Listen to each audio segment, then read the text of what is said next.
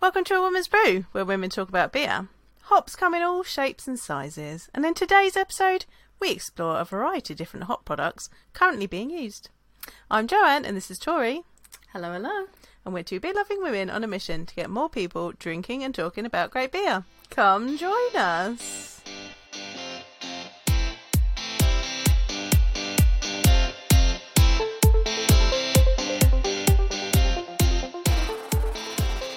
Category is hops. Category is hops. Hop eleganza. Hop eleganza. So I'm wearing my bathhouse top today because it is literally my only hop-based shirt. I didn't think that far in advance. I've just got my Coven shirt on. I was like, could throw have the hop bathhouse earrings on. in. Happy days. I can't wear normal earrings, or else I would have worn them. I would have got myself some hop earrings and worn them. Earrings are really difficult to get hold of, by the way. Like, are they? Yeah. Mine are little wooden hop shapes, and they came from a company called The Working Clasp. Oh, I like Birmingham. that. Yeah, they make really lovely jewellery, and I have like a statement hop bind necklace as well that goes with them. Ooh. But I found when I've been looking for hop earrings, for those listeners who might be interested in finding some hoppy earrings, it's quite difficult here in the UK. Like, you have to kind of get them shipped over from different places. So I'm just doing a quick search on Etsy because I was like, I wonder if an Etsy search. That's where I got mine from. So there are, there's a few things. Have you filtered it? Have you filtered it to shop in the to a shop that's based in the UK, so you haven't got to pay like stupid? So there's not a lot of them. That being said, I found Feral Strumpet. That is the name. That sounds great. Genuinely, I'm in. I'm all in on this. I'm looking at where they are in the US. So they do ship to the UK, see? But I think that I want to say that there is somebody that makes jewellery around Reading. Oh yeah. That has made beer and like hop jewellery. I'll have to try to find it. If I can find it, I'll send you the link. I'm up for some new hop jewellery, but I find it difficult to find it because you can get some in the US, but like it has to be shipped over here, and then you have to pay like stupid amounts of customs, which I'm not down for. I'll try to find the one that I'm thinking of. Yeah. But it's all like made out of what looks like quite thick, like plastic, and it's quite cool. They look really, really cool. If I can find them, I will definitely. I mean, obviously, I could probably put earrings in. It wouldn't be that efficient. I'd have to put it under my tunnel, and then it would just be sad because it would just be like lack of decoration. Yeah. That's what someone needs to make, like plugs and like tunnels. For, I bet it's not right. Like with the hop jewellery, Rex. Hop jewellery. Let us know. you need to get hop jewellery for someone with stretched ears. If you know someone that makes like earrings for people with stretched ears that have hop based things on it, let me know because I'd definitely buy them. But until then, gonna just have to wear necklaces, yeah. Which I don't have at the moment, or else I would have had them on. Anyway, so we are actually talking about hops. We're talking about different hop products today. Inspired by this beer from Phantom called VIP Person. I will say, actually, so it wasn't even this beer. I don't even think it was this beer that set me down the path. So it was, it's Phantasm, isn't it? Yeah. Yeah, so Phantasm's what's used in this. And I think that I saw, and it might have been a different Phantom beer. I could have sworn it was not VIP Person. It was something else that was being made. And I want to say it probably still was Phantom because I was like, oh, haha, they're using it because of the name. And I went searching for it. I couldn't find it. And I couldn't find anything else that was being made with it at the time when I saw this one and got it. Not any that were like easily accessible. Yeah. And I was like just racking my brain like I know I've seen it. And then I happened to see that in the shop at the Hive, and I was like, okay, maybe this is just the one, but I'm fairly confident it wasn't. But this is the one that I was like, it would be quite interesting to talk about hop products because, this is quite a new thing, isn't it? Yeah, so we're going to get into it in a minute, but Phantasm technically isn't a hop, but I'll get into that because it works with hops, so we'll get to that. Yes. But yeah, we've got that one. We've also got Embracing Equity from Rivington and Sure Shot, which uses Cryopop and Azaka BBC. We'll talk about what those are. And we have Brew One Pineapple from Vault City, Pomona Island, and Bathhouse X, which uses Spectrum, which I will tell you all about because I know a lot about that. Like you were the very right person to talk about that. But I thought, do you want to crack open a beer? Because I thought I'd then talk about like hops and how hops can be used in different ways before we get into these specific products. Do you want to crack a beer to start? The different hoppy products. But yeah, I've got a question. So like the X and the Bathhouse X, like what does that actually stand for? It stands for collaboration. Oh, really? Yeah. I'm going to use my Phantom glass, my Hop Punk glass. Oh, I don't have one of those. I've just got my usual. I've got two now. Because I've got the original Hop Punk when that glass was released like ages ago. Yeah. And then I have the Hop Punk Festival one from this year that I managed to get. Oh, yeah. Ooh, that's a nice smell for me. Yeah, we'll get into what that is, why that is in a minute. Building the tension. I know. I've got so many potential questions here. Yeah. So build it up first.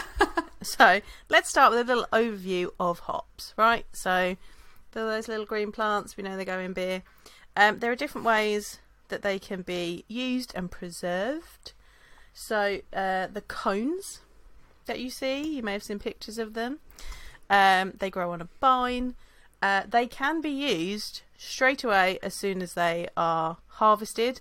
That is if you've seen beers that are either called green hopped, wet hopped, fresh hopped. That uses the cone straight off of the vine. They have to be got into the beer for maximum effect within about 48 hours of being picked. And we've done a whole episode on this. People should have listened to that. If you haven't listened to our green hop episode, we will link it so that you can go back and have a listen about that. But there's festivals dedicated to this. The harvest of hops in the northern hemisphere is about September, October time, and in the southern hemisphere is February, March time. So the New Zealand and Australia harvest has only just kind of finished, and they're doing all of their thing. But those you have to use to get the same impact from those hops that you do from dried hops. You have to use about 5 times as much, and you're using the plant straight in to your beer. Now, if you think about those little cones, they've got lots of little leaves and lots of little vegetal bits. All of that is soaking up beer. So by doing that, you are going to get quite a bit of loss, because the more of that you put in, the more it's going to soak up the liquid, and you're going to end up with less beer at the end of it. So there are pros and cons to all of these different ways of using it. To prolong the use of these hops, they are dried, they are kilned. They're dried off, then the cones themselves can either be kind of squashed together carefully, because what's really important in the hops, what we're looking for to use, is the oils and the resins. It's not necessarily really those leafy parts, although some people do need to use those. I will continue. So the cones themselves are dried out. They can be packed together, and some breweries still use what's called whole cone. They are dried, and you can store them for a long time as long as you keep them in the right conditions, keep them sealed up nicely, keep them cool. They can be used for several years once they are dried like that. Some breweries use them for tradition. Some breweries prefer to use the whole cone. They think that's the best way of doing it, even though it can lead to a lot of loss of liquid. Some breweries still use the whole cone because their kit requires it as a bit of a filter bed when they are draining the wort off. So there's different reasons for using those. What most breweries, what you'll see most people are using is the pelletized form. So the hops they're dried again, and then they are processed, and they're packed into little little pellets. You may see T90 some places. That's your standard pellet, and it's kind of T90 because it's 90% of that hop. That hop cone is being used in one of those things.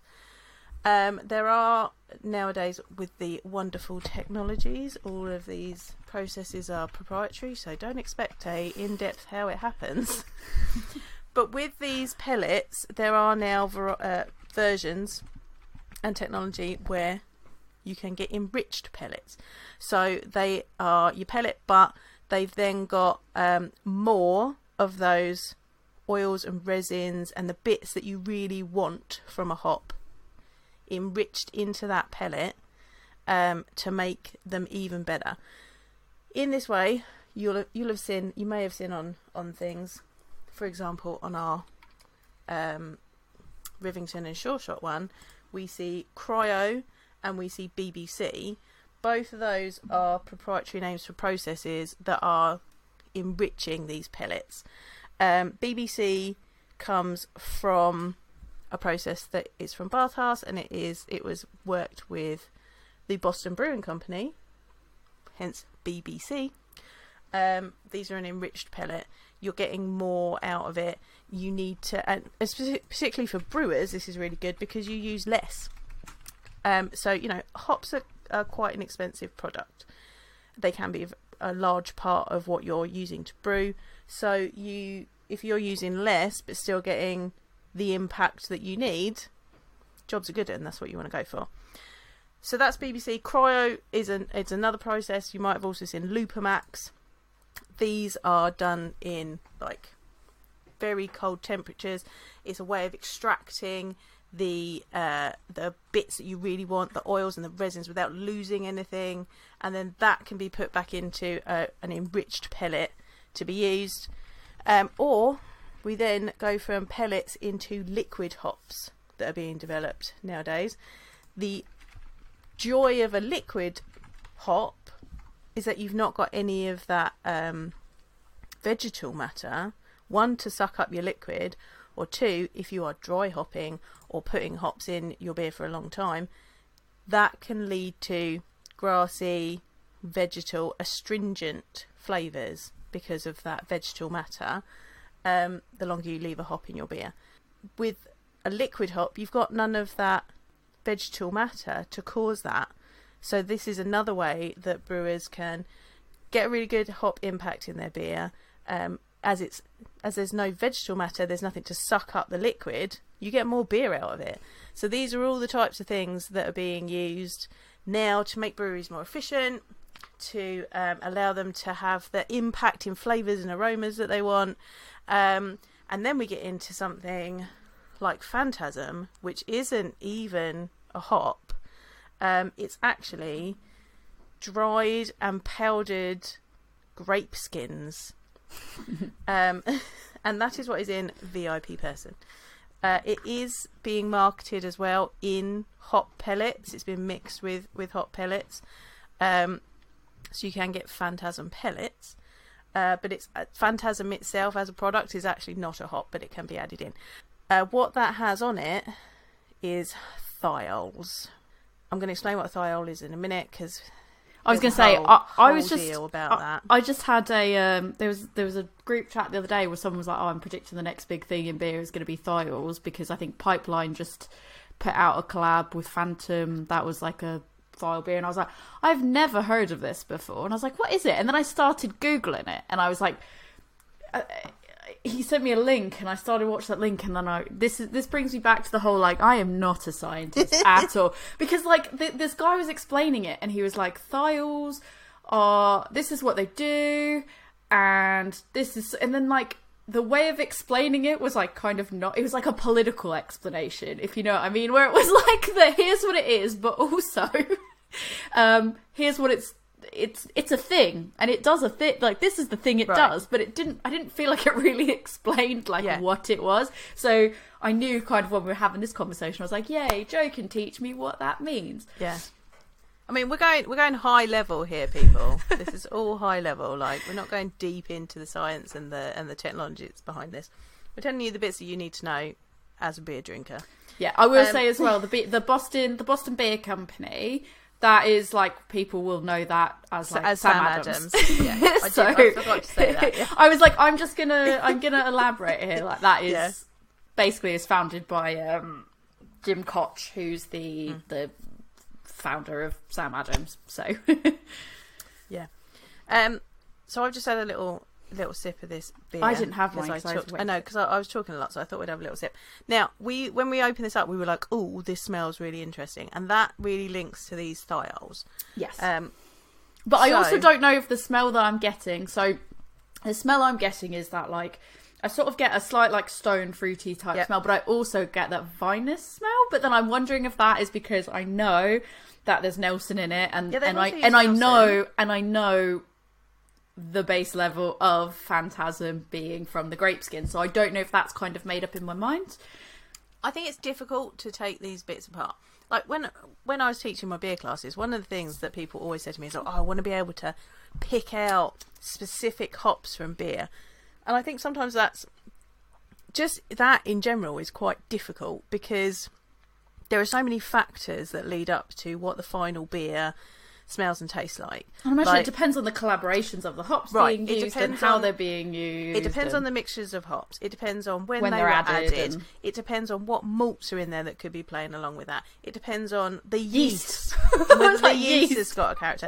And now, as well, to add on to that, we've also now got this product Phantasm, which is a powder that can be added in that is making something different as well. Like, the toolbox of a brewer has so many different things that you can mix together to make wonder happen in your glass. Like, there's all the different things. It then kind of goes back to the people of the why it's when flavours get out of control and there's all these different adjuncts and people go, why can't beer just taste like beer? And then you go, but actually, why can't beer just be beer? And it's like, okay, well, but what is? Do you even also understand how many more hot products are there that are, like, developing and changing flavours? Right. Like, so we're gonna choose like 5 hops and we're just gonna stay with those 5 hops, yeah? Or do you kind of go, what beer tastes like? Or you kind of go, oh, don't use something like Phantasm for the reason why I'm gonna guess you're gonna go into in a minute about why people choose to use Phantasm and thiols and all that. But from the limited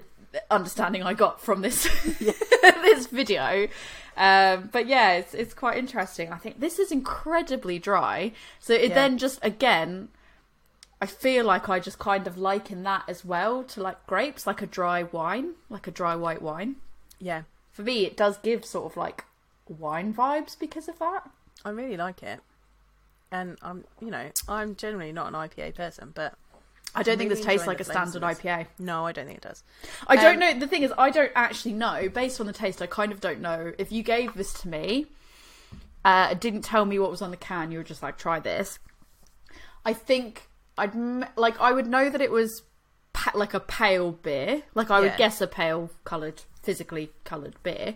But I think I would struggle to give you, like, the specific style, because I don't think my brain would immediately want to say IPA based on, like, what my brain would go to. Right. I think I'd probably land on IPA because I'd be like, I don't really know what else. But it is a very interesting taste. And I think the dryness is so much more...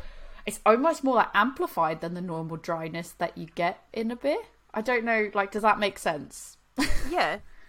I don't know. I don't think you can, like, necessarily apply that to the Phantasm on its own. I think I know the way that they brewed this beer, but I don't know if that's what's, like, in my brain. If I'm kind of a bit like, oh, because I know they've used this possibly special product. Now all of a sudden, it's not just the fact that they've made, like, a very dry finish that is landing in a particular way. In my brain, I'm like, oh, maybe it's because of the Phantasm. I don't know, because I think what the Phantasm's made of and what you normally get from, like, a wine, that's why my brain's thinking that. It's so hard to know because I've never had a baseline of trying anything else with Phantasm in it. Yeah. It could also just be the Nelson. So, yeah.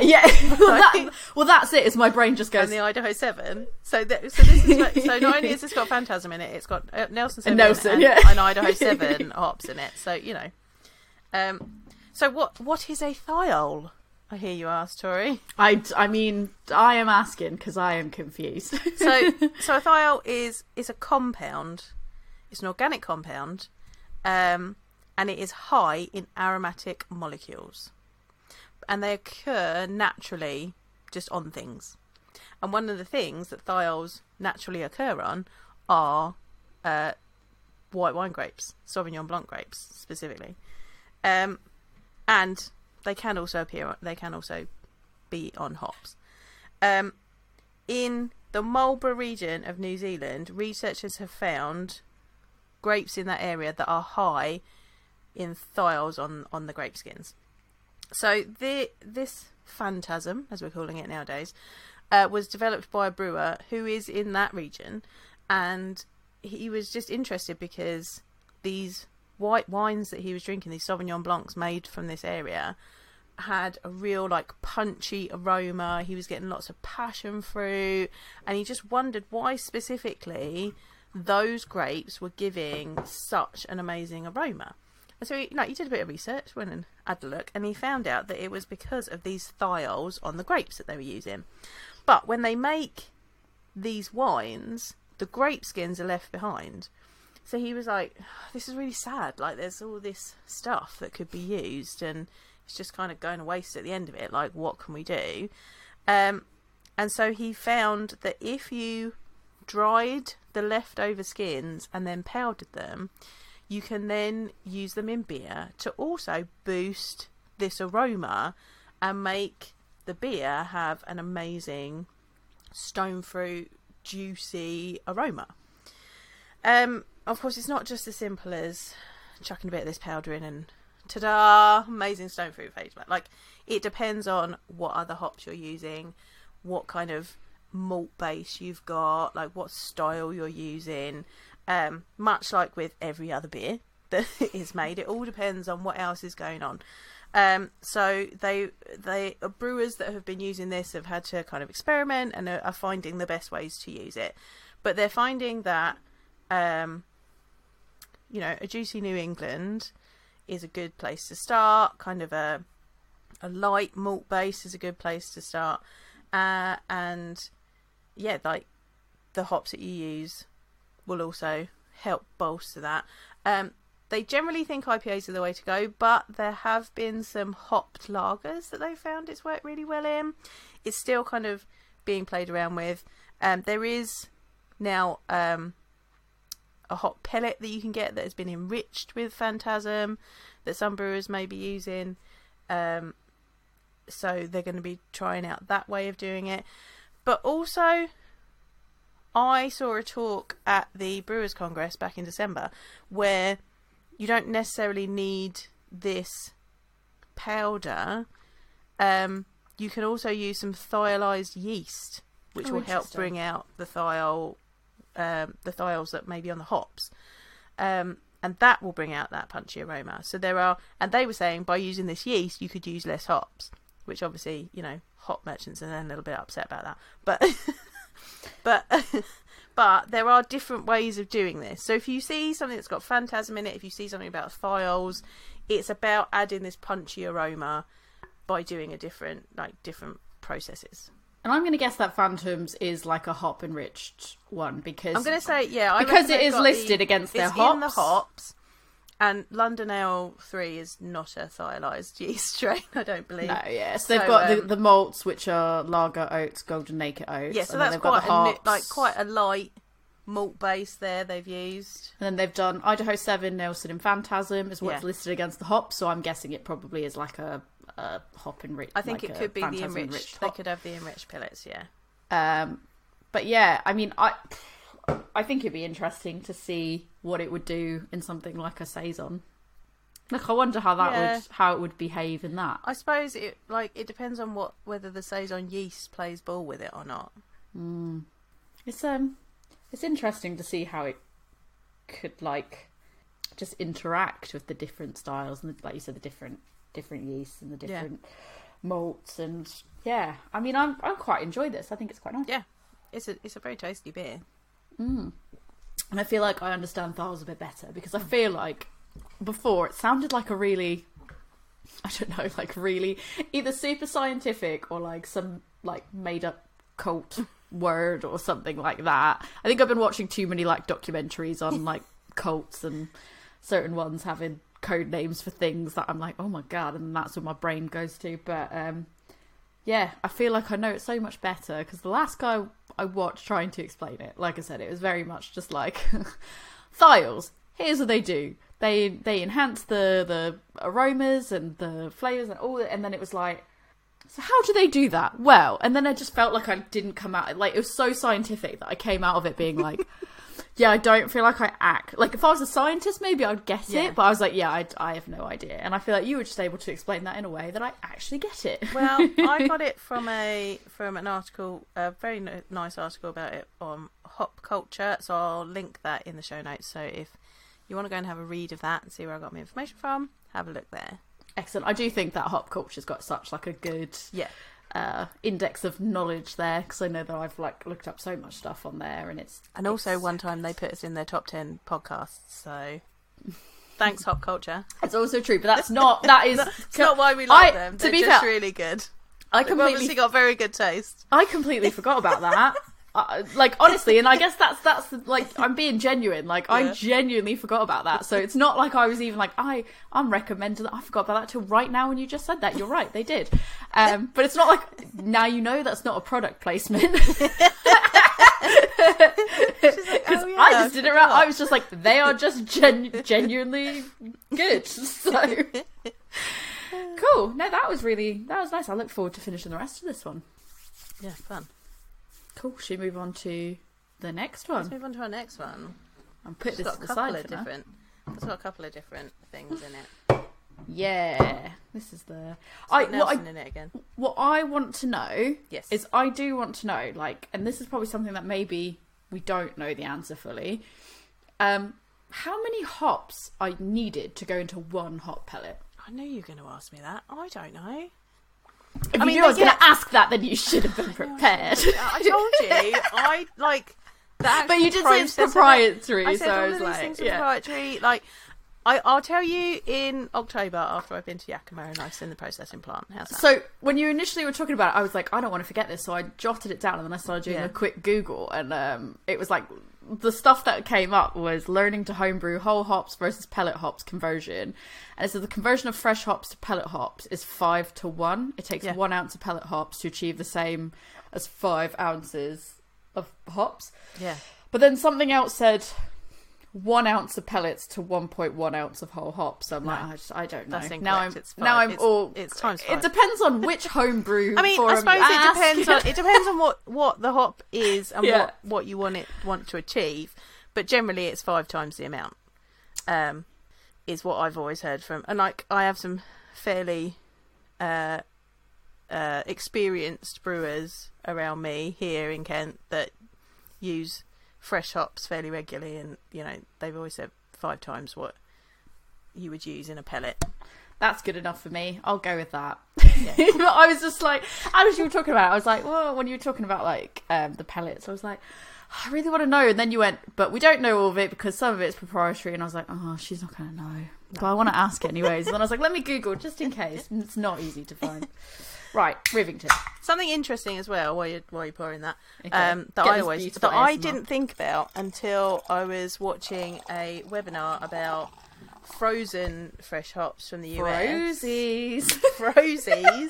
I will never not call them Frosies. I know. I love that name.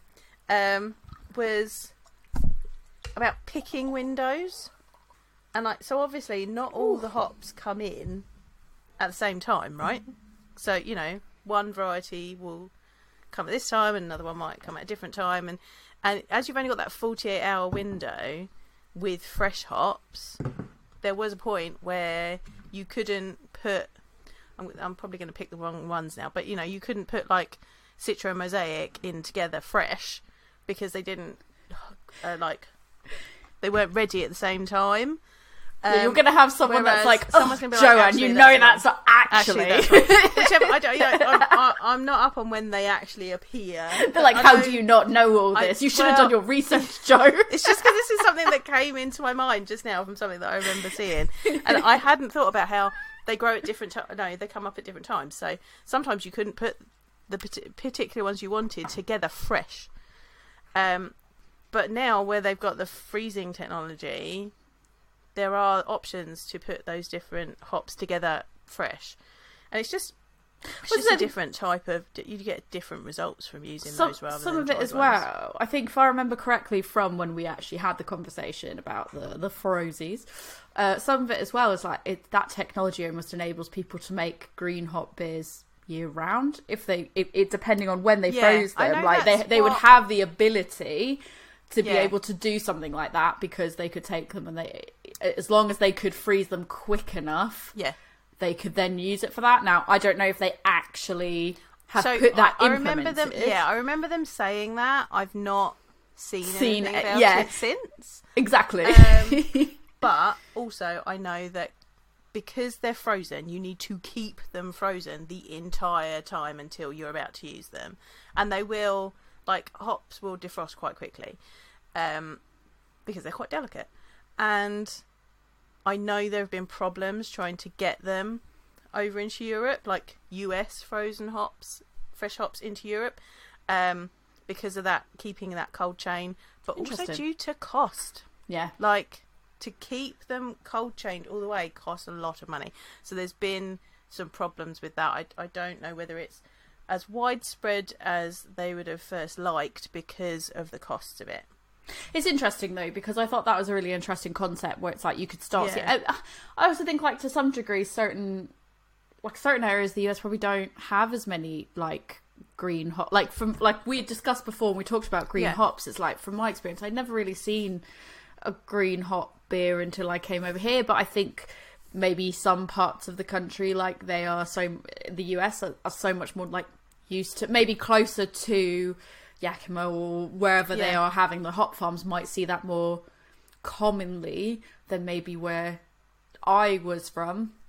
And so, like, that was just really interesting, like the idea of like, you could see British breweries making green hop beers with like American hops, and that was like the whole thing of what they wanted. But I didn't know if that ever ended up sort of like in theory that was part of what they were talking about. Whether that's actually been rolled out or if they've been able to, like you said, it might just been cost prohibitive, especially in the time like this, where everyone's trying to cut costs where they can. It might just be something that's like there's no market there to justify the spend, and it's just cost prohibitive now. Maybe in few years' time there'll actually be something that's enabling that to be a lot better. But I mean, the technology's there.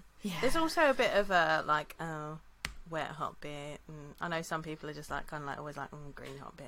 Wet hop beer. I would like love to try a green hop beer that's not British hops, because I think I've only ever tried it with British hops. My first green hop beer was a wet hopped beer from like in Oregon. I was in Astoria, Oregon, at Fort George. And I just happened to be there at the right time for it to be the right season. P.S. Fort George. I don't know if they still do it now, because this was like P.S. Shout out to Fort George. Shout out to Fort George. Shout out to Fort George. Happened to be like my ship stopped in Astoria. Me and a friend went, we're going to go get some beers. Oh, here's a Google craft beer place. Cool. We're going to go there. Went and had some lunch and a tasting board that had, I want to say 12 to 16 different beers on it. One was a wasabi ginger beer. Oh, interesting. It was a wasabi beer, but it was, and about 4 or 5 were wet hops, and it was like I say, these are our regulars, and then this is a wet hop version of that, and I was just like, you know how I feel about that, having the comparisons. That's exciting to me. It was a good afternoon. Then we walked past the school where Kindergarten Cop was filmed, and then we went to the Goonies house. That's pretty cool. That's pretty great. A day. How do you top that, really? Right? Like, you don't. It's very few things. We didn't say as well, the VIP person, I mean, that was obviously, she hazy. We didn't actually say what it looked like. We didn't really say what it smelled like. And tasted like. She hazy. She hazy. The head was decent. Yeah. Didn't last as long as this one, the Embrace and Equity. But also, this one also, she hazy as well. Hazy. I would say, like, she has that, even though it's a normal IPA, she has that dipper look. In my opinion, she has that dipper look. And she has that dipper smell. Yeah. And it has a beautiful taste, beautiful fruity taste. Yeah, it's nice. So this one, she juicy. That's right. She juicy. She juicy. She juicy and thick. And it's that like that. Yeah. Oof. And that's that like smoothness. It's that lovely like smoothness without being like super creamy. It's just that right level, and then there is that little bit of like, there's like a little bit of bitterness towards the back end of it, which is like really nice, because I think if you're a person that part of your problem with like New England and stuff is they're just too fruity, you don't like it, you're like, I'll just have some juice if I want that. I feel like this is that nice balance of like, there are those fruity flavours, like those like stone fruity flavours, but then also that bitterness at the end is just a really nice balancing touch, which I never thought I would say about bitterness, but she nice. And we'll also point out this is called Embracing Equity, and it was Rivington and Sure Shots International Women's Day beer for this year, brewed with Bolton Beer Girls and Preston Beer Girls. And the category was Embracing Equity. Eleganza. So, I am embracing equity. It is great. Love it. Absolutely love it. I'm enjoying it. And to be fair, this is one that I was like, I want to buy. And then when we put in a big order with Rainville, we had all these. Rainville was the store that had all the things that we needed, so we put in the order there. Always had really good experience there. And then I was like, oh, I really want this, but I don't. What we were originally going to use it for, we were like, no, we're not going to do that anymore. It's fine. So I didn't put it in the basket. And I didn't put a few other things in the basket. And then you were like, we could actually use this for the hot product episode. Yeah. And I was like, oh, I already placed my order. And then I emailed saying, hey, really sorry. I meant to have this in my basket and I didn't. Is there any way I can add it before you send it out? And then I could just do it as like a collection. And the guy was so nice. He was like, just put it in, mark it as collection. I'll get it in there. And I was like, nice. Yes. Like, and seriously. It came. So it was like the best excuse to be able to buy it, because I was already spending so much money that I was sort of like, I can't just afford to. Order. We did a big podcast order, and I was like, I almost can't afford to just buy it because I want it. But then because we had a reason for it, I was like, yes, get in, got it. Yeah. And I'm glad we did, because this is a really tasty beer. It's tasty. For a good cause. Obs. Obs. And so this has got. Ooh. Peachiness came through, and I was like, yes, yes. This has got a Zaka BBC and Cryopop in it. I love a Zaka. I'm just saying that anytime. I know that if I see a Zaka, I'ma love it. Yeah. So that's one of ours. That's one of ours. I love it. I want to have it.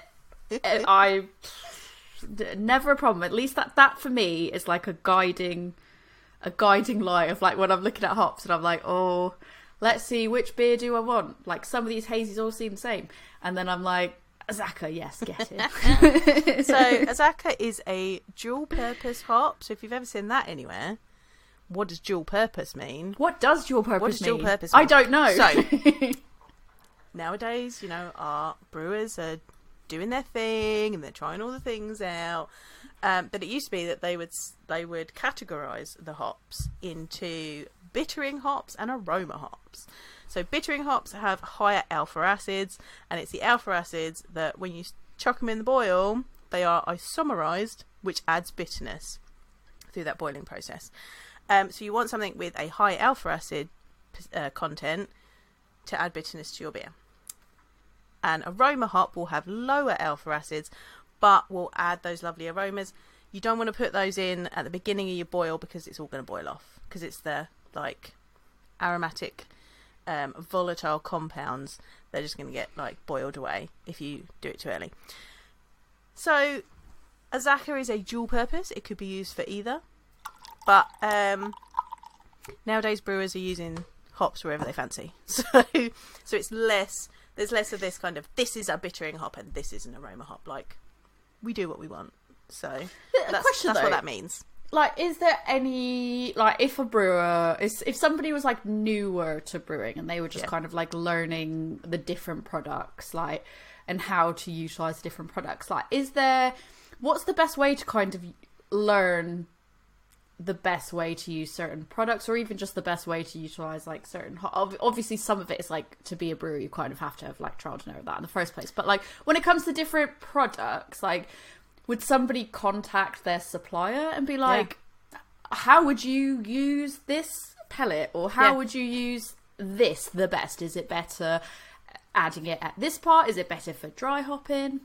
So your supplier should be an expert in the products. They should be able to tell you the best way to use it. You should be able to have that discussion with them about, you know, I want to do this. Is this the product for me? What's the benefits of using this product for me? You know, as homebrewers, the malt miller can give you that information. You know, your homebrew shop may be able to give you that information. It all depends on what you want to do as well. Like I said, if you want bitterness, you need a hop with high alpha acids. So you're going to find one of those. You can't just be going, I'm going to take this one and plop this in. You've got to have the right kind of hop to do the right sort of thing. It's like being like, oh, I'm going to use SARS in this juicy IPA. SARS is not going to, you know, it is a classic. It is a classic Czech Pilsner hop.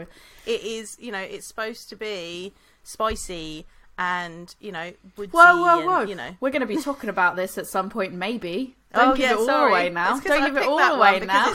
I picked the lovely SARS hop because it's so traditional and, you know, it's got everyone knows what it's, you know, it's got a purpose. Spoiler alert, it's got a purpose and you'll probably learn what that purpose is eventually. I mean, it might be part of this massive order that we've Right, but also, SARS is very different from Mosaic. You're not going to use it for the same thing because this is why we have so many different hops, because they all do different things.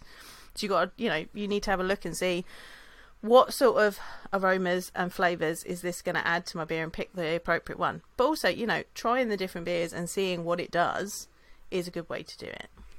I also just want to say, like, when you think the head on your beer on this particular one is dying, give it a swirl. Oh, yeah. She refreshes so quick and it looks beautiful. You're like, oh, let's just do a swirly swirl. And then you go, boom, it looks beautiful again. Like, absolutely lovely. And then I decided to have this out of my full circle glass as well, because my International Women's glass from next. So I was like, I've got themed glasses for the other ones. I don't have a themed one for this, so I will just use an International Women's glass. You're so good with your themed glasses. I love a good theme. I just pick a glass that I like drinking out of. Look at, like, if you're looking at the video, like, come on. Oh, that's so lovely. Back to your beloved Azacca. Oh, love Azacca. Azacca should be giving you mango, apricot, and pears. I do get like probably the mango bit, maybe a bit apricot. Obviously, depends on what else is going on in there. And it is classically used for dry hopping because it has which those makes lovely sense. aromas. It's double dry hopped. Yeah. And it is a BBC pellet. So as we said, that is a enriched pellet that was developed with the Boston Beer Company. You might also see it called a pure hop pellet. And they have, they may also be called Super T90s. That's exciting. Super T90s. Super T90s. I didn't know if you were just saying like T90s, but like they're really great, so I'm going to describe them like no. that. They are actually called Super T90s. You've got to think of it as a Super T90, right? Love that.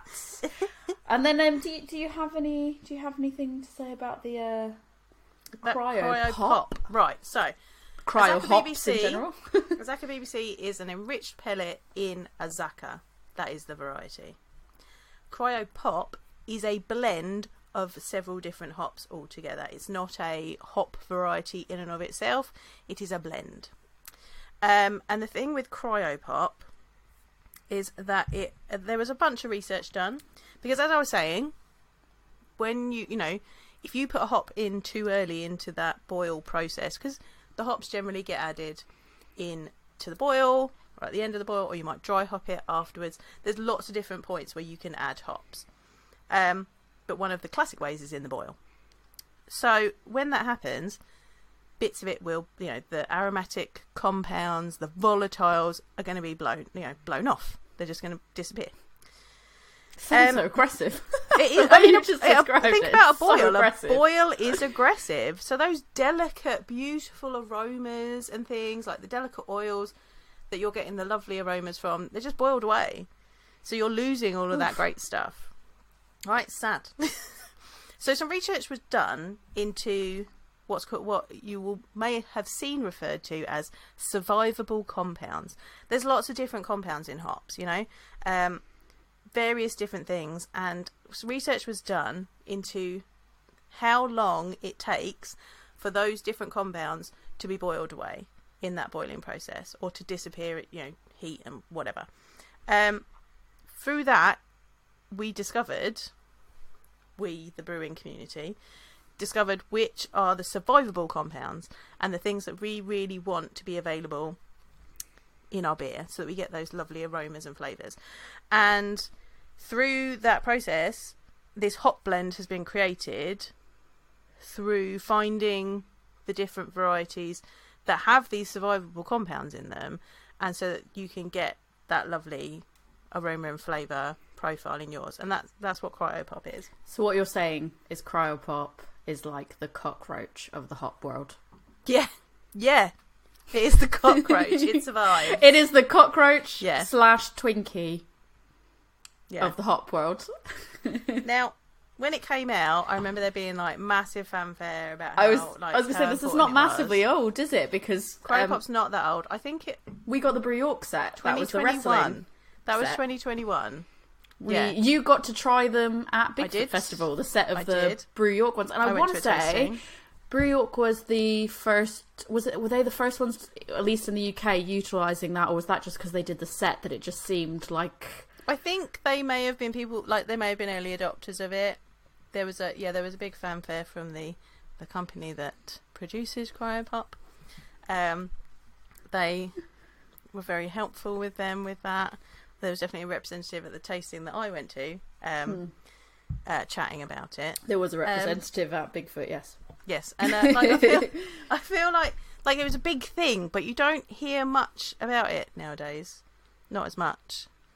So I was going to say, yeah, you don't, or at least when it's used, it's not. I think I've seen it like a fair amount in beers if I'm looking at the ingredients, but I want to say that, I mean, I guess it's kind of similar to like when you see my mind is going blank at the moment. What's the hop that's the Talus, that's the one. Talus, I think it's kind of like similar to like, Talus came out, it was launched, it was like Siren and a few other breweries were like the first in Europe to be able to like make the beer with it. Yeah. And then it was like this big thing, and then all of a sudden, like now you see Talus and things, and no one really kind of thinks about it. And it's kind of the same thing with like the Cryopop. It's just I remember it being a massive deal with Brew York, and then just kind of being like, yeah, it's in stuff and it's good, but like, I think it's like a spice rack, right? It's the brewer's equivalent to a spice rack. And this was a new one. This is really exciting. Now it's just in your spice rack, and you'll chuck it in where you need it. Although I kind of like thinking of that analogy. I do kind of wish that in like like you don't often see people. This is such a tangent, but like you don't actually see people be like, "There's a new spice out there, guys."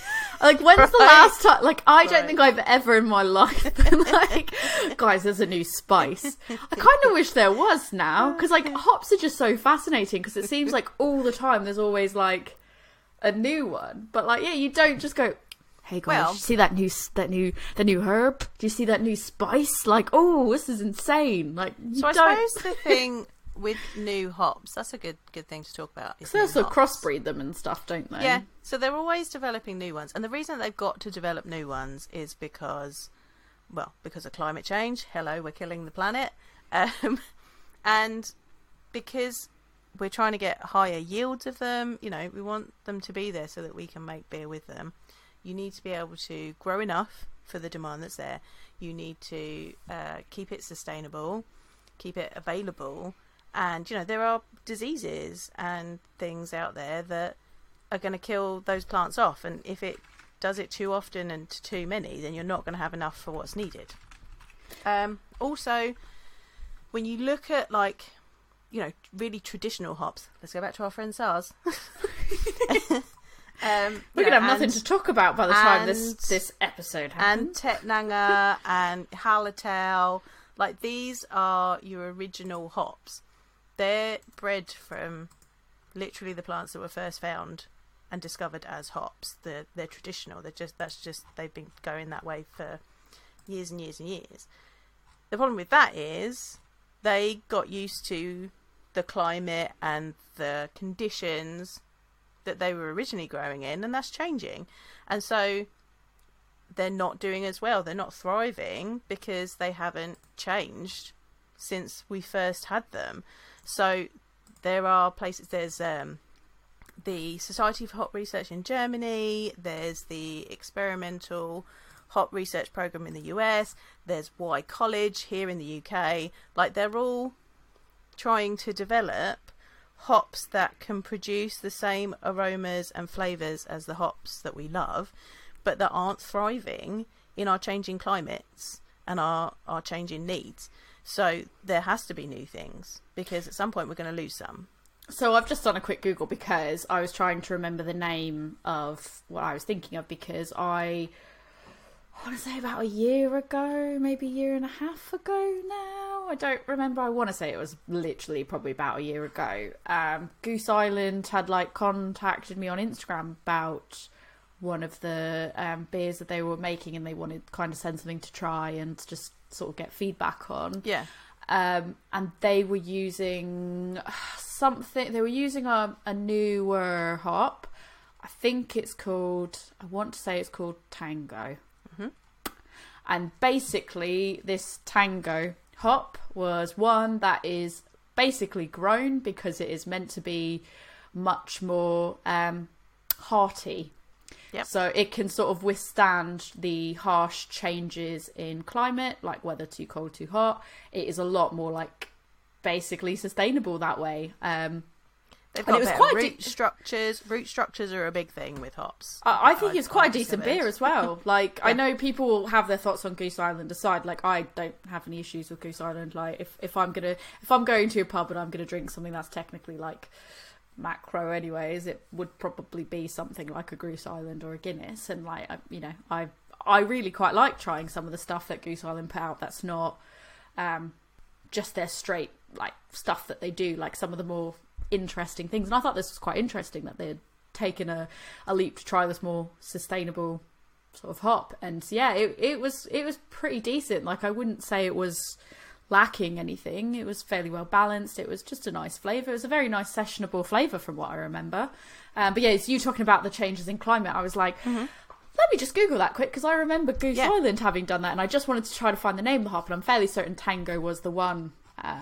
Yeah, I would say so, because that's one of the ones that I saw at the Society for Hop Research in Germany back in September. Yes, it is. I've just found the article is Tango.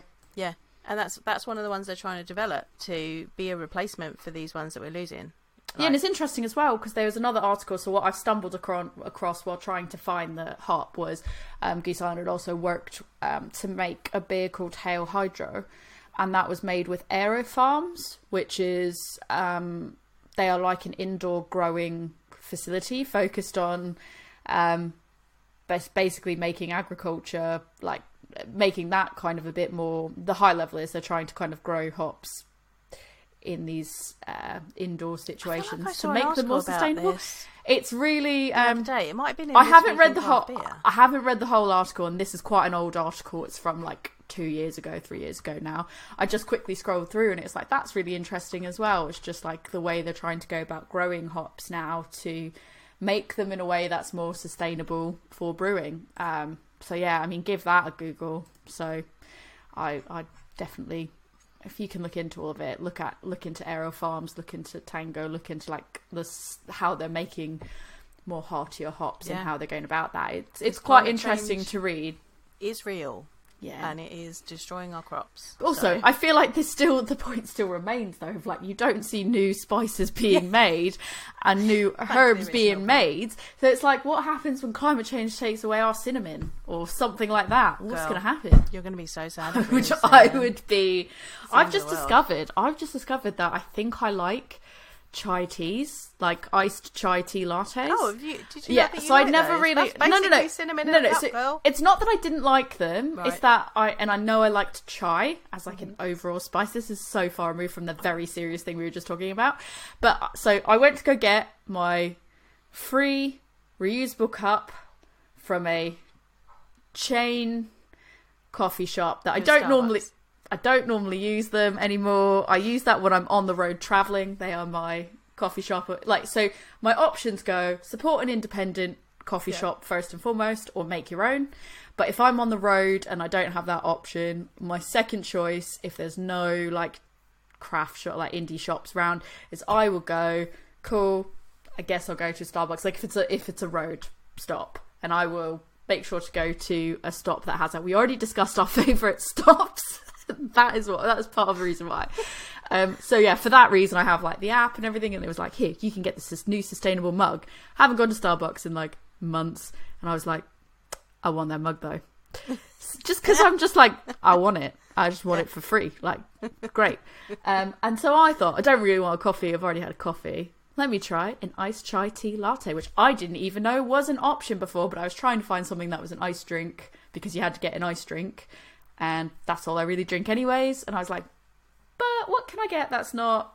I think frappuccinos are for children. I will say that very confidently. I had a frappuccino the other day. I had coffee in my frappuccino. Don't worry. No, I've already I looked my engineers. I looked my engineers in the face and I went, frappuccino. I went, what do you want? I'm going to Starbucks, and they went, a cookies and cream frappuccino, and I went, frappuccinos are for babies, but I'll get it for you anyways. Oh, you're so judgmental lately. What's going on? I don't know. I was feeling sassy, and then I gave it to him. I literally asked just for cookies and cream, and I gave that to him, and he went, "Is there coffee in this? I don't like coffee." And I was like, "You're getting a Starbucks because you want caffeine. Just get a milkshake." That was my argument. I was like, if you're not getting coffee in it, then that is for babies, and get a milkshake. Literally, I'm like, yeah. They're like, coffee. At least in it? I'm like, coffee. yeah, of course. At least you're getting coffee in it. I was like, I did not ask for coffee. I asked for a baby chino, and that's what you got.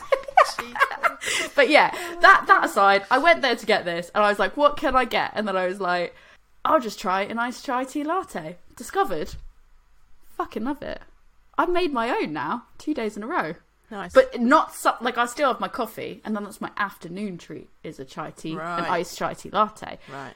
Love it. So good. What am I going to do if they're like, we're at cinnamon. Cinnamon is gone. I mean, I'm sure they must be, keeping an eye on that sort of thing. That is like... I think we need to start considering that. I mean, we've already... we are so overdue, everyone considering that. But also, if I may pitch... This matters, guys. Think of the cinnamon. But yeah, no, it's to be serious about it. So yeah, no, it is really interesting to look into all the ways that they're being sustainable about it. And I very recommend giving that a Google. And I very recommend making yourself iced chai tea lattes, because they are great. Unless you don't like cinnamon, then don't have one. Don't do it. Yeah, don't do it. On to the last one. On to our last bit. Unless do you have anything else to say about this one before we revisit? It was delightful. If you can get your hands on it, go get it. Absolute fan. Alright, we're moving on to Brew One Pineapple. I love pineapple. It's a dry hop sour beer made by Vault City, Pomona Island, in collaboration with Bathhouse X. I love Vault City. I love Pomona Island. I love pineapple. I am excited. I'm ready. It already smells like pineapple. That's a good pour sound too. I know. I love going for the ASMR. That is what I go for. Oh, she's super foamy though. She is super foamy. Real foamy. Oh, it's a bit. The smell is not immediately as pineapple as I expected. From the can, it was pineapple. I'm getting there. From the glass, the sour base. I think that's what it is. It's like there's almost like a. I think it is that sour. That acidity almost that comes a bit through in the aroma, with that like light sweet pineapple kind of floating atop it. All right, I'm gonna take a sip before we start talking about it. Weird, because on first sip I kind of expected it to be more sour, maybe, but actually, this isn't a bad thing. I almost expected from the aroma for it to be a little bit more aggressive with the acidity, and it's not. It's quite. No, it's nicely. It's quite light, actually. I was expecting it to be, from the look of it as well, quite full. It's not one of the. They've not called it a session sour. 6.5% as well. So yeah, it doesn't taste like that. Yeah, it doesn't taste 6.5. No, it's nice. 6.5. It's very drinkable. Like, I feel like it needs sun though. like without the sun. 100%. But then I also think that's because I'm biased, because I think anything with pineapple just like needs the sun, because I just think like cocktail vibes, pineapple vibes. You know what? Brew One is the hop for you then, because Brew One is literally just like pineapple. I do like pineapple. It's great. This is really, like I said, it's surprising that I almost thought it was going to be more mouthfeel, which is like fine, because when it comes to sours, I'm quite happy with it being sort of on the thinner side. Yeah. Obviously, unless you're expecting it to be like a smoothie sour or something. But I feel like it's the right level, because sometimes I think with sours, if it's too much mouthfeel for me, I know some people prefer that, but for me, if there's too much mouthfeel, it can almost make that acidity a little bit more harsh and unenjoyable. Whereas like when it's sort of lighter on the mouthfeel, it kind of like just hits different. I don't know, there's no better way for me to describe it other than it just hits different, and it doesn't become too offensive. Yeah.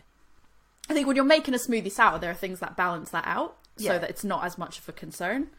This is you've got a bit more of a sweet element and a fruity element to it, yeah. But yeah, actually, and the more sips I have of it, the more you get the tartness to it as well, which is, it's nice. Yeah. So this has taken us into new developments, new technologies. We're looking at liquid hops on this one. So it's used Spectrum. Spectrum in particular is a dry hopping product. And as I said, it's liquid. It's not got that vegetal matter in it. It's also not got any like carrier, like it's not got a solvent base or an alcohol base in it. It is just 100% hops. So that's really good for brewers, because they can chuck it in and it will do the same thing as if you were using pellets, but you don't lose any beer, you don't end up having to clean up trub, which gathers at the bottom. You don't risk that adding that vegetal grassy astringent note that you could get from the vegetal matter. It's a really good thing, and especially in like the current climate where you want to be as efficient as possible, liquid hops are a good way to go. There's also a product that's for the Whirlpool, which is called Incognito. We used it with Elusive when I got to dump it with some sexy gloves. You did. So that's, formulated slightly differently, because obviously in the Whirlpool there's still some heat in that beer. Spectrum is formulated for on the cold side of brewing. So there's different products, but they're really good things. And actually, like how I always say that Mosaic smells like broccoli. Yes. So when I have a hop pellet that is Mosaic, I can smell that broccoli. When you do the like rubbing. Yeah, I can't remember whether it was Spectrum Mosaic or Incognito. I think it was Incognito. I remember you telling me this, and I think I want to say it was Incognito. I think it was Incognito. When I smelt the Mosaic Incognito, I didn't get that broccoli element to it, because you're missing that vegetal part. So it's another tool for brewers to use. I will say, like, when we're talking about, just because it's not relevant necessarily to the liquid hop products, but when you're mentioning that we use that sort of during the Elusive Brave Noise brewing, I got to dump that in, that's cool. What's funny as well is, like, so of all the brew days that I've got a chance to do, a lot of times it was pretty much like pellets that were being used, or like if there wasn't pellets being used, it's already sort of like weighed out and measured, and it was just a kind of like a dump it in. My favourite thing, I think, about the brew day, I know you know what I'm going to say. Yeah. One of my favourite things about the brew day at Elusive was like, there was like the brick of like of cones. Yeah, the brick of hops. Yeah, so and the like kit that they I use got at to just Elusive, mallet the shit out of it. It was so great. Like, it was cool, and then you start ripping it apart, and it's just like, it was a side of brewing that, again, like, as I said before in the past numerous times, I kind of feel like to appreciate beer, you have to sort of at least understand the brewing process to a base level, if not like actually get to go and participate in a brew day. And I think even getting to do a task like that about like weighing the hops out yourself as well is something that, like, also when you're doing the work of breaking apart one of these fucking bricks of hops is so fun and interesting, and I'd never gotten to do that before, and so this was the first time, and it was just like... So that's an interesting thing, right? So the thing about cones, so this was a dried brick of cone hops. Literally like a brick. The kit that Elusive use, they need to put some of the whole cone in because they use it as a filter bed. So they still get the bricks of dried cones, and they come vacuum packed in a foil package, and sometimes they are very tightly packed, and you literally have to get like a screwdriver and a mallet and break them apart. Like I tried, it's quite thick as well. Like I tried to just rip some bits off that like on its own, but like the technique was really like hammer a chunk off and then take that part and rip that apart. But if it was too thick, like in its current form, it must have been like a good few inches like thick, because I can only think in inches, so I don't know how to explain it any other way. Good few inches thick, and then it's like you can't really rip that off as it is, and there's no room to even kind of like dig your nails in. Even with nails, you can't really dig in and do it. You have to use like a chisel and a mallet. And it was like once you kind of would chisel a chunk off, then you're like, cool, I can rip this up and break this up. But it's like I could only describe it as like, in school, did you ever make things with like pulp paper? Yeah, it's like you'd rip paper apart and then create like stuff like that. Yeah, that's kind of like how it looked almost, as like pulp paper, but like really thick.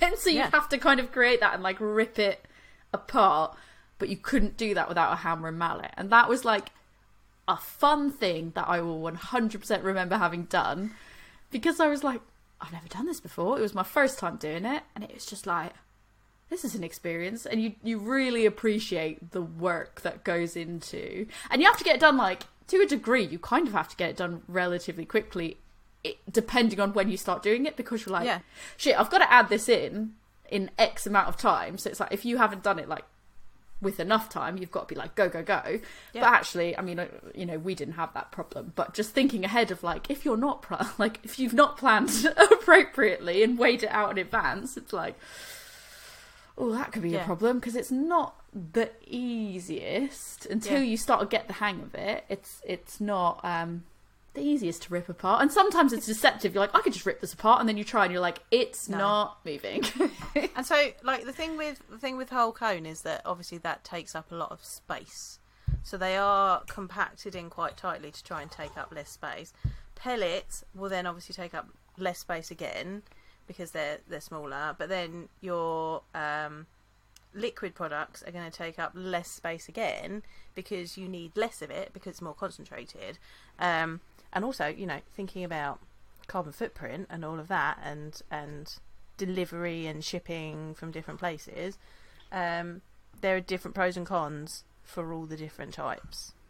The only way I can kind of describe like the pellets is like, if you have a dog, it reminds me of like animal dog food pellets. Yeah, or like rabbit food. It looks like rabbit food. And I remember, I feel like seeing it the first time, I was like, oh, this just looks like rabbit food. But then once I've never had one. Hits, my niece has had one. Because obviously that's a compacted, kind of broken up hop. So then once that hits the water, that's going to break up, and then you end up with this kind of hop sludge in the bottom that you've got to clean out. Nice. Or if you're using cones, like you end up with all the leaves everywhere, and the bract. Liquid, sometimes it gets a bit stuck on things, but generally it should be soluble in the beer. So, you know, way to go, liquid hops. Way to go. You did it. You guys did it. Yeah, I think, there's a lot of cool, there's just like a lot of cool ways that you can, a lot of cool forms, and it's like they all kind of, like you said, they all have their own pros and cons, and it's sort of like, and in terms of sustainability, like how it's going to keep things sustainable but also continue to keep them interesting. Yeah, and I mean from a like a beer drinker's perspective, it doesn't necessarily matter to us like what type of hops are going into the beer, as long as it tastes good. So this is really just, you know, if you see the wording on a can, you're like, what is that? This kind of gives you a bit of a rundown of what some of those things might mean. And it's just, yes, more spices on the rack, more colours in the paint tin for brewers to create with. I wish there were more spices on the rack. There's never enough spices on the rack. But yes. Use that analogy. You've really got stuck on that now. I'm really stuck on the spices on the rack. But you are absolutely correct. Yeah, I mean, it's like, again, can you have too many seats at the table? Nah. Never. As we said, never. Embracing equity. Getting everybody at the table. Embracing equity. Just making our own table. Yeah, making our own table with all the best stuff, and we're like, oh, you know, brew one, come over here, try a pop. You may. Files, sure. You're not technically one, but that's fine. There's space for you. It's cool as well. You're a friend. You're a friend. You're an ally. You may. Ally. You may as well. I love it. Oh, this is great. And I think it fits the whole intro of like hops come in all shapes and sizes. And that's exactly the way that we want our community to be. So like, it would be boring if everything was the same. Like, it's really, if there was no variety, life would be so boring. We'd all be drinking the same beer. Yeah, I think, you know, my departing thought on this is we need more spice variety. Bring back more spices. Entirely not about what the episode was about. I think create new spices. But yes, continue to make amazing. I can't wait to see what will be next. Yeah. Like what advancements will be out there next. Like, because I imagine some of it as well probably is like, some of it is so... For certain breweries and smaller level breweries, while it may, you know, the positive is, you know, it's a smaller shelf space, or it can give you sort of like really great variety. Some people, it might go, oh, a particular product might be too expensive for them and what they yield at the moment, so maybe it's not sort of viable for them at the time being. And I think like part of that is maybe, you know, in future it might be that advances are made and it becomes cheaper and more accessible to get those things, so that even smaller breweries can utilize them. So it will just be really interesting to see what kind of new products and new hops are out there. And I think we've talked about it before. I really love how like new hops, it's like they always have that like scientific, like that scientific. I was just about to say we haven't got anything without a name today. No. Everything that we've had has got a name. So you might also see HBC and some numbers. You might see TR and some numbers. You might see YCH and some numbers. Y College has different numbers as well. CR sometimes you see. There's all like those are hops that are still in development. They're going out to brewers and they can be used, but they haven't got to a commercial point where they've been given a name yet, and that can take up to 10 years. So like one example is that the other day I literally had this Track Brewing Dreaming Of. And if you watch the video, that's a can. I had this the other day, and it's a double dry hopped HBC 586 IPA. Oh, do you want me to tell you what HBC 586 does? Oh, yes, please do. This is a really great example, because obviously we didn't have one lined up, and it was a really great beer. It was, for me, I really, really enjoyed it. So HBC 586 has intense tropical fruit punch notes of guava, mango and citrus. It's perfect for hazy, fruit-forward IPA styles. And I feel like that checks out with what this was. It was great. It was. I really enjoy, and I've not had it in many things, I really enjoy HBC 630. Couldn't even remember what that would be. Red berry and cherry notes. But when I've done a rub and sniff of it, I get raspberry ripple. Oh my god. Delish. That's amazing. How would, is there a reference guide that someone can sort of use, or is that more like an internal sort of reference guide that would be hard to get? If it's out and about and brewers can buy it and use it, just search for that number online and it'll tell you what it's like. Like if it's out being used by breweries, and there's probably a flavour profile of it online somewhere. I would love to do like a whole separate like conversation with a brewery, or like, you know, just in general, like a hop supplier or something, that's like, when you have these, like how do you go about distributing this particular experimental hop? Like, what is the thought process behind it? It's like, and how long from breeding it to the point of you're actually using it on a commercial, it's being used on a commercial level, and how much does that have to go through the iterations of the commercial brewing before it actually goes, yep, you get a name now? Like, I know we kind of touched upon some of it very lightly when we spoke to Yakima, but like it would be cool to sort of talk like a bit more in depth about that now, about that whole process, and like how it's decided who gets to run with a particular hop? Like, how did, because I'm guessing that it's not like Track just went, you know what, I'm really wanting some HBC 586. Well, maybe they did, but like, how would they know? Did they just Google it and go, HBC 586 sounds exactly like what we're trying to achieve right now? Well, if it's available for sale, like the list that I'm looking at right now is a product guide. So this goes out to brewers and they know that they can buy it. So if it's on the product guide, you can buy it. So they'll know what sort of thing it is and whether they want to give it a go. They might have seen it elsewhere, you know. It'd be interesting from like the brewery's perspective as well to go, how did they decide? Like sometimes it's like we're gonna like there's conversations had where it's like, well, we want to brew this. We kind of, you know, what sort of things can we use? And the companies will advise and be like, well, this one's, you know, have a go with this and see what you think. Try this, you know. We had in our little hops fridge at events, we had some of the experimental ones for people to take away and try. Like, it's that simple. Someone goes, give this a go, and then and see what you think. I liked it. I want more of that. Yeah, I think it's an exciting thing. We probably had the perfect ending about 5 minutes ago, but then I just thought that was really interesting. Let's talk about that. Into unnamed hops. But anyway. Unnamed hops. That's for another time, maybe. That's for another day. Wow. I'm enjoying this. I want to go. All three of these were absolutely they were all banging. really good. You know, I was slightly apprehensive because, you know, I'm a dark beer girl. Like, usually hoppy beers are not my fave. But actually, I really enjoyed all of these. Yeah. I think they're all really... Yeah. Really interesting ones. Although they've all like the two hoppy ones have got Nelson in, and that's one of my faves. So I was going to say Nelson is. I feel like Nelson is one of those ones that are like niche though, because it's like if you're a person that likes the taste of Nelson, you like the taste of Nelson. If you're a person that it's like Sriracha, like where people like you like it, you don't like someone that does not like it. That's what they pick out, and they don't like it. Sriracha, though, is a little bit more niche, maybe. Than it was like, we were tasting something with Sabro, and they were like, "Oh, Sabro," and I was like, "I actually really like Sabro. Like, I'm probably one of the only people that what? Really I mean, I know you and I like Sabro. I think a lot of people like Sabro, but I think it's trendy to not like Sabro. But I also think that if you're a West Coast person, you really don't like Sabro.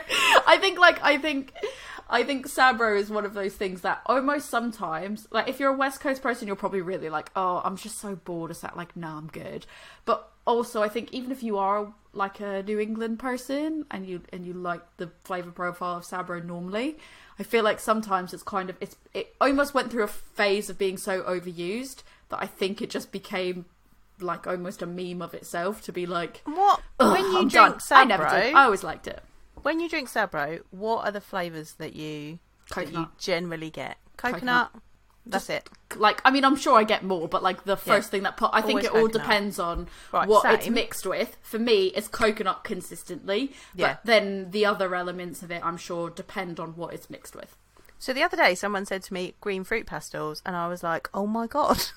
And the beer I was drinking, I was like, yeah, I'm getting coconut, pineapple, and green fruit pastels. And I was like, I've never picked that up before, but you are correct. So, like, someone could say that to me, and this would be where, like, I go, yeah. Oh, do you not know what green fruit pastel is? I know what a fruit pastel is, but I've never... not had a green fruit pastel? No, because you won't like it. It's chewy. Because I don't mind fruit pastels, but green is my least favourite flavour. Oh. Blue, unless it's like apple. The next time... No. If it's sour apple, I'm fine. But other than that, green is... Yeah, I don't like the green flavour. The next time we have a... top-tier colour. Blue's not a colour. Blue's not a flavour, it's a colour. I stand by that. Blue is the best of the E numbers. The best of the E numbers. Because we did finish this about 10 minutes ago. We're carrying on with something else. Anyway, the next time we have a Sabro beer... We're going to see if it tastes like green fruit pastels. Give it a go, but also weigh in on your opinion. Is blue a flavour, yes or no? The answer is yes. This is irrelevant to this episode. Tori, people can talk to you whether blue is a flavour, though it's nothing to do with this episode. You can weigh in on if blue is a flavour, for sure. Like, that is 100% what you can do. There was going to be something else I was going to prompt people to talk about, but now, like, you know, I have already... I feel like I have really segregated our audience. I've basically told anyone that doesn't drink coffee and enjoys frappuccinos that they are drinking a baby chino, that they are a child. And then I've also said, no, I'm in the same breath as calling other people children. I was like, blue is the best flavour and I stand by it. So yeah. I don't even need to comment on that. I said what I said, it's fine. So if you want to come and talk to me about any of those things or just interesting hops, interesting hop varieties. Sabro. I'll talk to you about Sabro. I'll talk to you about Azaka. Does it taste like green? Does it taste like green fruit pastels? What flavor? What colour does it taste like? Let me know. If you want to reach out, I'm on Instagram at adventures_in_hoptimism. And on Gmail at adventuresinoptimism@gmail.com. And you can also weigh in on this argument or any of the arguments if you reach out to both of us at A Woman's Brew on Instagram or A Woman's Brew podcast on Gmail. Joe, if people want to learn more about these interesting hop things and all the hop knowledge you have, the hop product knowledge that you have, we're not going to do a plug for anything that's work related, because that is no affiliation there. A Woman's Brew is bipartisan. 100%. Clearly, we've demonstrated in this episode we are very neutral. We are Switzerland. We're not allowed to be. But you can ask me some questions, and I can put you in contact with some very expert people on these types of things. So if you want to do that, you can contact me at my beer school, which is Love Beer Learning, and we are on Facebook, Instagram, Twitter, TikTok and Pinterest. I'm generally on Instagram though. You can also come to my website. There is some bits about hops on there that you might be interested in if that's what's floating your boat, and that is lovebeerlearning.co.uk, or you can email me lovebeerlearning@gmail.com. I really want to go finish this pineapple. Let's go finish the beers. It's really good. Cheers.